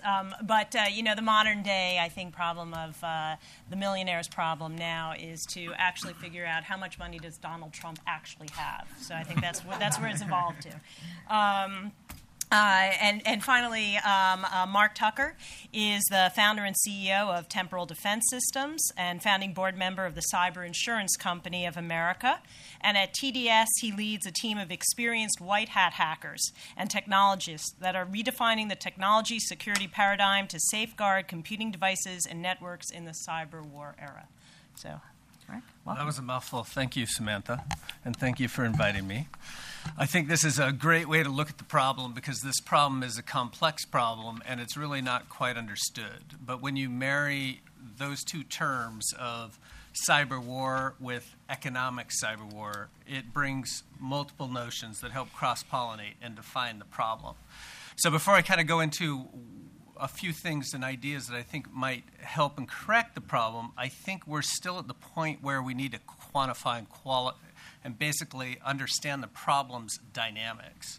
And so when I heard a few things in the previous panel, I was diametrically opposed, right? But I was down there and couldn't talk. So I've held some of those things. And I understand why the comments were made. And the comments were made because of these trends and these economic things happening, and trying to understand the essence of what's going on here is what forums like this are about. And so when you look at cyber economic warfare, you're like, well, what is it? Well, it's war. It's not crime. There's a difference between having a war environment and a criminal environment. Crimes happen in war. But I think it's very safe to say that if we kind of get some actionable assumptions and say, okay, maybe it's not provable 100%, but a preponderance of evidence means that this assumption is, pretty good, and we can start making some action plans around it. Because ultimately, I think America needs a cyber action plan. We've got the Department of Cyber Command now. We've got multiple departments of everything. But the core of the problem, I think, is still a little bit elusive. So I think a few things in the first panel were perfect and spot on. So let's say actionable assumption, cyber war is here and upon us. And I would go so far as saying, when did cyber crime become cyber war? What inflection point in time did that happen? That happened in the Stuxnet attack. That was the shot heard around the world, and that is when cyber war became, kind of think of it like the turning point of criminal gangs and all these activities happening to something that became physical damage was caused, and it caused geopolitical outcomes because of it. So that one thing is like the shot heard around the world. We can assume that cyber war is here, and then we start looking at, well, what does the dynamic of cyber war look like? Well, it looks like a low-intensity conflict in war terms to me. It doesn't look like the power balance between the nuclear war era where everybody built up these huge offenses and nobody struck. Why? Because there's proliferation has already occurred. That dynamic doesn't exist in cyber because there's too many actors, there's too many people. It takes one individual. So that would be equivalent to saying, well, if we think about it like trying to do a nuclear power arms race buildup of offensive cyber weapons, it just won't work because we can't control it. There's too many points of attack basically heading through. But if you look at it like a low intensity conflict, you can pretty much say, okay, cyber war is here to stay for a long time. There's going to be interesting things that happen. So the playing field is basically, if I could compare a few examples of where a low-intensity conflict is occurring, we look at Iraq in 2004, when all of a sudden America comes in. We take the country over. I was there, by the way, so the ground truth I had then is equal to the ground truth I have now on the problem. So I've seen it from all different levels. And so, when I was first there was a bomb here and there, and it went off, and yeah, it was scary. But I mean, in essence, there was a power void because Saddam was gone, and nobody knew what to do. So the criminal gang started to move first, and there was, a little bit of activity happening. Well, what happens when those types of low-intensity conflicts evolve? The next stage is coordination, where all of a sudden there's 6 bombs going off, and they're going off at the same time, and the frequency's going up. So when we look at the threat horizon over a 20-year period on cyber war, basically what we're seeing is a negative threat for 20 years, a negative trend that's occurring. And so now, when most of that occurred in the think of it as cyber crime era, now in the cyber war era, we've seen the curve steepen. And so in essence, what's happening is if you look at the battlefield, and the battlefield's interesting in cyber war because it's all around all of us and it's global. So you're saying, well, what's going on? Well, the frequency of attacks is occurring and the battlefield is being softened. So when we see all these attacks happening on the banking systems, on the transportation systems, and all these negative economic pieces, we haven't seen anything yet. This is just the normal course of a low-intensity conflict. And so the next stage is basically coordination. And when coordination occurs, people are going to get worried and scared, and a plan is completely required. Now, what we should be doing is learning from these types of discussion points so that we can make this plan and get ahead of the curve. And so if we take the assumption that we're in the cyber war era, it looks like low-intensity conflict. We've got a power void because nobody's controlling what's going on. And then we're saying, okay, well, maybe we need to come up with some assumptions of how we got here. Well, why is security so bad? And you can, borrow economic principles to understand that. It's pretty easy. And the question that was asked is, why don't the manufacturers share in the liability? Well, you want to know why? It's because Bill Gates' dad was an attorney and a very smart attorney. And every time you load software, you hit an OK button, and you basically take the liability and shift it over to you. Or if you're a company, you shift the liability over to your company. So now, it makes total sense that we've got so many security holes because the economic incentive is not with the manufacturer of these products. And so part of what Steve was talking about, while I disagree with him, I understand how he got to those notions because it's like, well, you can't fix the problem, so all we have is offense. And I would suggest this, that we can fix the problem. The defensive problem is fixable, but like any problem, we have to be able to quantify it. If we don't quantify the problem and we can't measure the problem, we don't know if it's improving or getting worse. We can see the attacks move up and down, but we don't know how to compare one technology against another technology. What is the security of this industry? What is the baseline? We don't have any of those metrics right now. And so one of the technologies that will shift that, maybe it won't shift the liability back to the manufacturers, but it'll change purchasing habits when people know one operating system scores a 3 and another operating system scores a 4 in security. So what that will do is it'll allow economic principles to basically take the security responsibility and allow the consumers or the companies or the purchasing managers to basically buy more secure stuff. And so once we know how to measure it, and that technology is in existence now, then all of a sudden we can start to say, all right, we're going to basically change the evolutionary path of technology. Because now that we can measure it, it's no longer good enough to say, I have good security, I have a firewall, I have antivirus, and I have an intrusion detection system.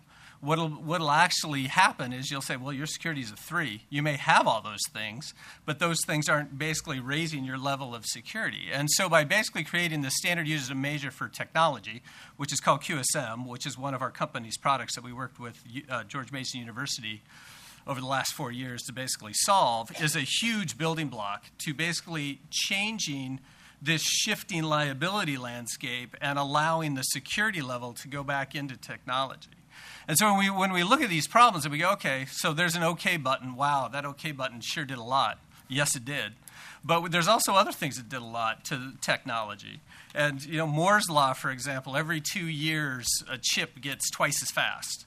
Right? There hasn't been any interesting, profound observational laws even, right? But if we've got this 20-year negative trend where the threats keep going higher and higher, now at an increasing point, if we can get ahead of that curve by, let's say, just 2 years, right? So if now all of a sudden we've got the ability to measure technology security, and we can start to use America's creativity and America's production force and harness the country's resources on a technological basis that's now focused toward better security, we can come up with maybe the Ravage Law and say, well, if America stays 2 years ahead on security, then we're basically going to hit an inflection point where that trend starts to go down. And as long as we stay 2 years ahead, then all of a sudden we're heading in the right trajectory for defensive security. And I would also advocate that, in this American Cyber Action Plan, we've got to say, okay, 85% of the resources or some number, and 85% is defense, 15% is offense, for example. And so we have to come up with those measures and those metrics, and then we basically have to coordinate as a country to utilize our resources to win. We're America. We own the technology market still. We may not own the manufacturing base, but it's still our ideas. Why do you think they're stealing our IP? Because we're ahead. So let's use the things that America can basically take to market, and the fact that our vulnerability is the fact that we're connected, right? But that's also our greatest strength. So if we harness what put us here, and we just look at it in a little bit different way, then I think we can make an improvement on the defensive side. And I think on the offensive side, if we start thinking of the problem like low-intensity conflict, and we create things to beat cyber insurgencies, which is basically what's happening, and we kind of look at the surge, we can have a banking industry surge to basically take the fight back to them and to create those deterrence portions. But it's not going to be a police type of effort because there's no laws being enforced, and there's the ability to basically bring someone to justice is very difficult. So it's going to look like a low-intensity conflict cyber war environment. So anyway, my time's up. Thank you. Thank you, Mark. Before we go to the questions, I just wanted to mention when we started this project, we really wanted to create a larger group of people that are interested in this topic, that take different pieces of the research on to move it forward, right? We never wanted it to be that this is the be-all and end-all, right? So there's a lot to go forward on this. One of the things that I think this panel and the last one really showcase are the needed kind of places where policy and new technologies come to bear. And on that, I was Hudson Institute's co-founder, Herman Kahn, wrote the 6 desirable characteristics of a deterrent. Right? He wrote that a deterrent to be successful must be frightening, inexorable, persuasive, cheap, non-accident prone, and controllable. So if we just even start with those 6 things, and you can imagine having both the policymakers, the war fighters, the technologists around a table saying, all right, look, here's the problem. How do we create a deterrent that both rests with sound policy, doctrine, and the technologies to be able to do what Kahn recommended? I think we would really move this conversation ahead. Okay, my interjection.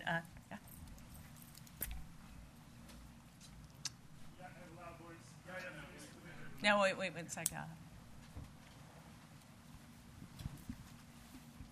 Yahya Fanusi, FDD, Center on Sanctions and Illicit Finance. Great, thought-provoking panel, both panels actually. And actually there was something that was said in the first panel that provoked a question that I think is appropriate for you all, which was the reference to us losing the space race. And it made me think about President Kennedy decades ago. He set the goal and he set the goalposts. And the undercurrent in terms of getting to the moon and the space race. And the undercurrent, of course, was our competition with the Soviet Union and the tremendous threat that was there. But over that decade, he really sort of galvanized, or the country galvanized, with this goal, and it was inspiring. It was very positive. So if we were to look at the cyber war, or the cyber race, what would be the goal? Or the goalposts? Is there a way to sort of galvanize this, next generation of young people and others within our society to target a specific goal so that we could win the cyber race, which we're losing? Michael, do you want to take this first? Okay. Well, so I think that's an analogy that's often drawn, and of course it's problematic, because with a space race, there's clearly defined goalposts as to progress, sending a man into space, sending a man on the moon, sending a device to Mars and beyond, and so on and so forth. And so, the problem with cyber, though, is that the agenda is much more diffuse, as you imagine. Cyber is a lot of things. There are the kinds of cyber problems that exist on machines and networks, and there is, as Chairman Rogers mentioned in the previous panel, anthropological problems around cyber as well, too. Because, I think one of the things that tends to be a distractor in the cyber debate is an overemphasis on the technological dimensions. There is a tremendous human dimension involved here as well, too, because it's a security problem, and all security problems are human problems. And so just looking at the statistics of the kinds of compromises that occur because somebody opens an email or somebody opens an attachment or goes to a link, and then all hell breaks loose after that. Well, at the end of the day, you're not going to get away from that because we don't design software and networks for machines. We design them for ourselves. And so I think where we could possibly direct one area of research, actually, is to say that, well, we should stop blaming the human because we are human. We should be able to open up a link, or an attachment, or go to a site without trembling in moral fear that it's going to compromise the entire enterprise. And so, whereas I think there's going to be a much more diffuse kind of agenda for the cyber problem, I think there are some problems that could still be very ambitiously stated, very much like the problems of the space race as well, too. That's one of them, but I'm sure there's others as well, too. That's great. I would just add to this. I mean, maybe this is too simplistic, but I think when it comes to cyber, the whole notion of winning is something that we're cautious about and we're careful about it. So we don't actually want to win in cyber. We just want to survive. And it's sort of kind of in historical terms, we invent the cannonball. We don't want to win using the cannonball. We just want to survive if the other side gets one. We invent, missiles. Again, we don't want to just win using missiles. We just want to create missile defense shields just in case the other side develops bigger missiles than we have. And there seems to be some hesitation when it comes to cyber. I don't work in the cyber field, but I sense it in the language. I mean, I would say, the goal should be we're going to win a cyber war. That any country that launches a cyber attack against us is going to be met with fearsome retaliation. And I don't know what we're going to do against the Chinese because of OPM. I have no idea. But I don't hear in the rhetoric of the president, right, a commitment to actually win. And I think that we need to send a message that we're the United States of America, and whether you hit us with cannonballs or missiles or cyber attacks, we are going to retaliate in a fearsome way, and our goal is going to be to win in the cyber world as we won, I think, in missiles. I think we won in cannonballs. I think it's a commitment at that level before we get into exactly how we do it on a technical level and how do we reorient the U.S. government on an institutional and a doctrinal level in order to do so. Well, I also think that there's measurable goalposts along the way. I mean, for example, when we hit this turning point and the 20-year trend ticks down, what is going to actually happen? Well, if we say, well, what's going to happen on the PLA side or the China side? Well, Unit 61398, all of a sudden, all the millions of agents that they're watching on their screens and monitoring go dark. That's actionable. And when that happens, you know what we're going to see? We're going to see that unit freak out. We're going to see them go back into the drawing board. We're going to see them working day and night. They're going to start sending minions out to try to get new points so that they can basically reinsert new types of agents. And this is what I mean by we've got to be able to stay 2 years ahead. Because if we can stay 2 years ahead, the effects are dramatic. And so right now what we've done is we've basically just stayed complacent and let all these agents and things and supply chain infections just permeate everything. So I think just like that, where we're saying, all right, when the turning point hits, how will you know? Because that unit that is the biggest unit in the world right now, that's basically one unit against us, they're basically their agents go dark, and then we're going to see actions because of it. I also think that we can measure the number of cyber events that occur, and I think we can measure the amount of money that's stolen from a bank or credit cards. So I think we can come up with measurable, are we winning metrics. Here's just a quick addition to that. Here's an indication of how you're losing. So I was reading through the Iran deal the other day, and every day it's a new surprise. But my yikes moment of last week was I discovered that the United States and our allies, we commit to protect the Iranian nuclear program against sabotage. Okay, so in effect what we're saying is we're going to protect the Iranian regime's nuclear program against the ability of the United States, Israel, other allies to use cyber offensive weapons against Iran's nuclear program. Regardless of what happens with that nuclear program, in 10 years, 15 years' time, it'll be of industrial scale with near-zero breakout, easier clandestine sneak-out. They'll have an ICBM and a powerful economy. And even then, we will commit to defend Iran's nuclear program against cyber sabotage. So, that's not the shot to the moon. I mean, that's not a commitment to winning. That's actually, we're going to harden our adversaries' cyber defenses. Sir? My name is Rich Wilhelm. I recently retired from Booz Allen, where I ran all of our business with the intelligence agencies. But 20 years ago, I had a job similar to yours on Vice President Gore's staff, Samantha, where we sort of did round one of all of this, and we're so much farther ahead. now. But I'm struck by one thing. Yes, we are much farther ahead. We understand the threat a lot better, and there's a lot more technology out there. But I'm struck by how little progress we've made in solving the central policy issues that are going to be required to actually move ahead. And my thinking over the years, I think, has matured somewhat, and it seems to me that we're essentially trying to solve a problem where boundaries don't count on a legal, a policy, an organizational, and a bureaucratic framework where boundaries really do count. And I'm not just talking about geographic boundaries. I'm talking about the difference between private and public sector responsibilities, between domestic and foreign, if you look at the intelligence community. And we need some new framework. And this is a question really for you, Mark. You talked about, the government response has been to create new organizations, but not fundamentally alter the existing boundaries that exist in law of our existing agencies. What do you think the likelihood is that we can solve that problem over the long run, and that there is a new paradigm that will emerge so that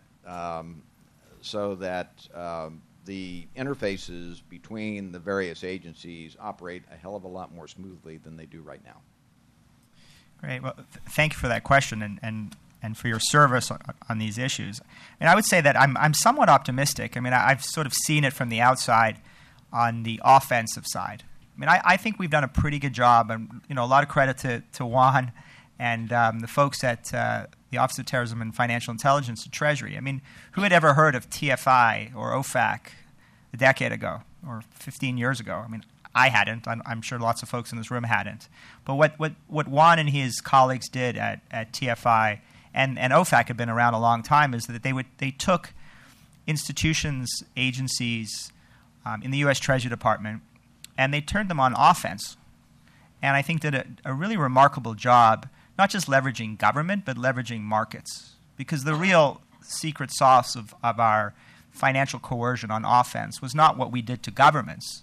It's actually what we did to companies and financial institutions in changing their risk-reward assessment with respect to doing business with rogue regimes or terrorist organizations. It was putting them in a fundamental choice. You can do business with our $17 trillion economy, or you can do business with Iran's $350 billion economy. And if you do business with their $350 billion economy, you're going to be doing business with the Revolutionary Guards and a number of very bad actors who are engaged in a range of illicit financial activities. And so that was the sort of genius of that program. Congress played a significant role in it. Other agencies played a significant role in it. But I would say that it's been a very successful program. Now, I'm obviously very skeptical about whether we've actually used those incredible resources and achievements towards the right diplomatic ends. But at the end of the day, we certainly honed the instruments. And our paper tries to look at it from the other point of view. Now, with those instruments honed on offense and other countries and adversaries using some of those same powers, how can we reorient the government to start thinking about creating a defensive economic shield? We started to make some movements on the cyber. We have Cyber Command. I'm learning a lot about some of the deficiencies that we've got in that area. But from an economic warfare perspective, the folks at TFI don't have the time to actually think through defensive shields, which is why an Office of Policy Planning would be useful at Treasury. It would be useful to have that kind of directorate at NSC. I think it would be useful to have an economic warfare command with all the powers to work at an interagency level, to actually think through both on the cyber side and on the traditional economic warfare side, how do we defend the United States? Here, and I'll end with this. Here's a good news story to me. The state of South Carolina just passed legislation. And the legislation simply says that any country that actually uses economic warfare against one of our allies will be denied state grants from South Carolina, and that the state pension fund of South Carolina will have to divest from any companies engaged in economic warfare against one of our allies.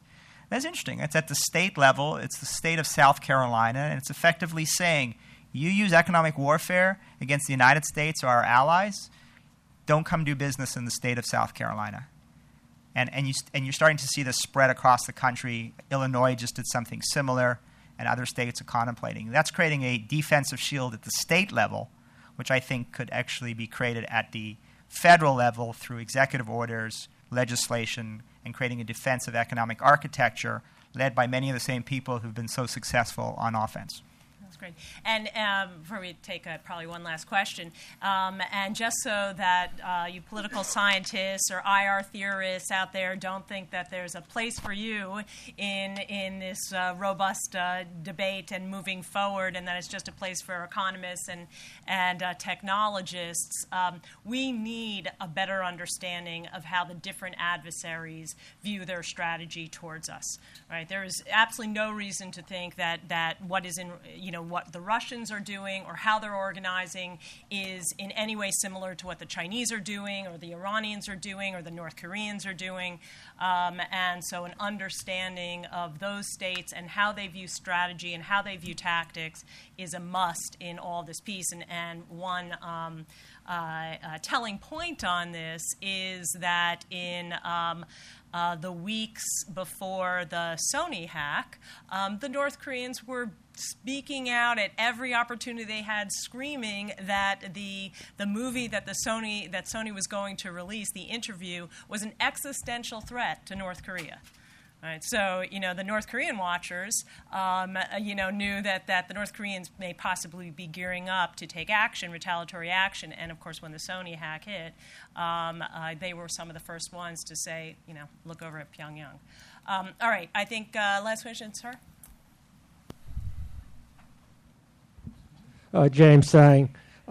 Dr. Shea used the phrase cryptographically sound. And it reminded one that there are parts of the U.S. government that are somewhat allergic to cryptographically sound practices, which raises the question about how serious the U.S. government is about the whole idea that being cryptographically unsound has advantages to the U.S. government. And any technology that you have, so the other guy will get in a year or two afterwards once you show it's possible. Any comments?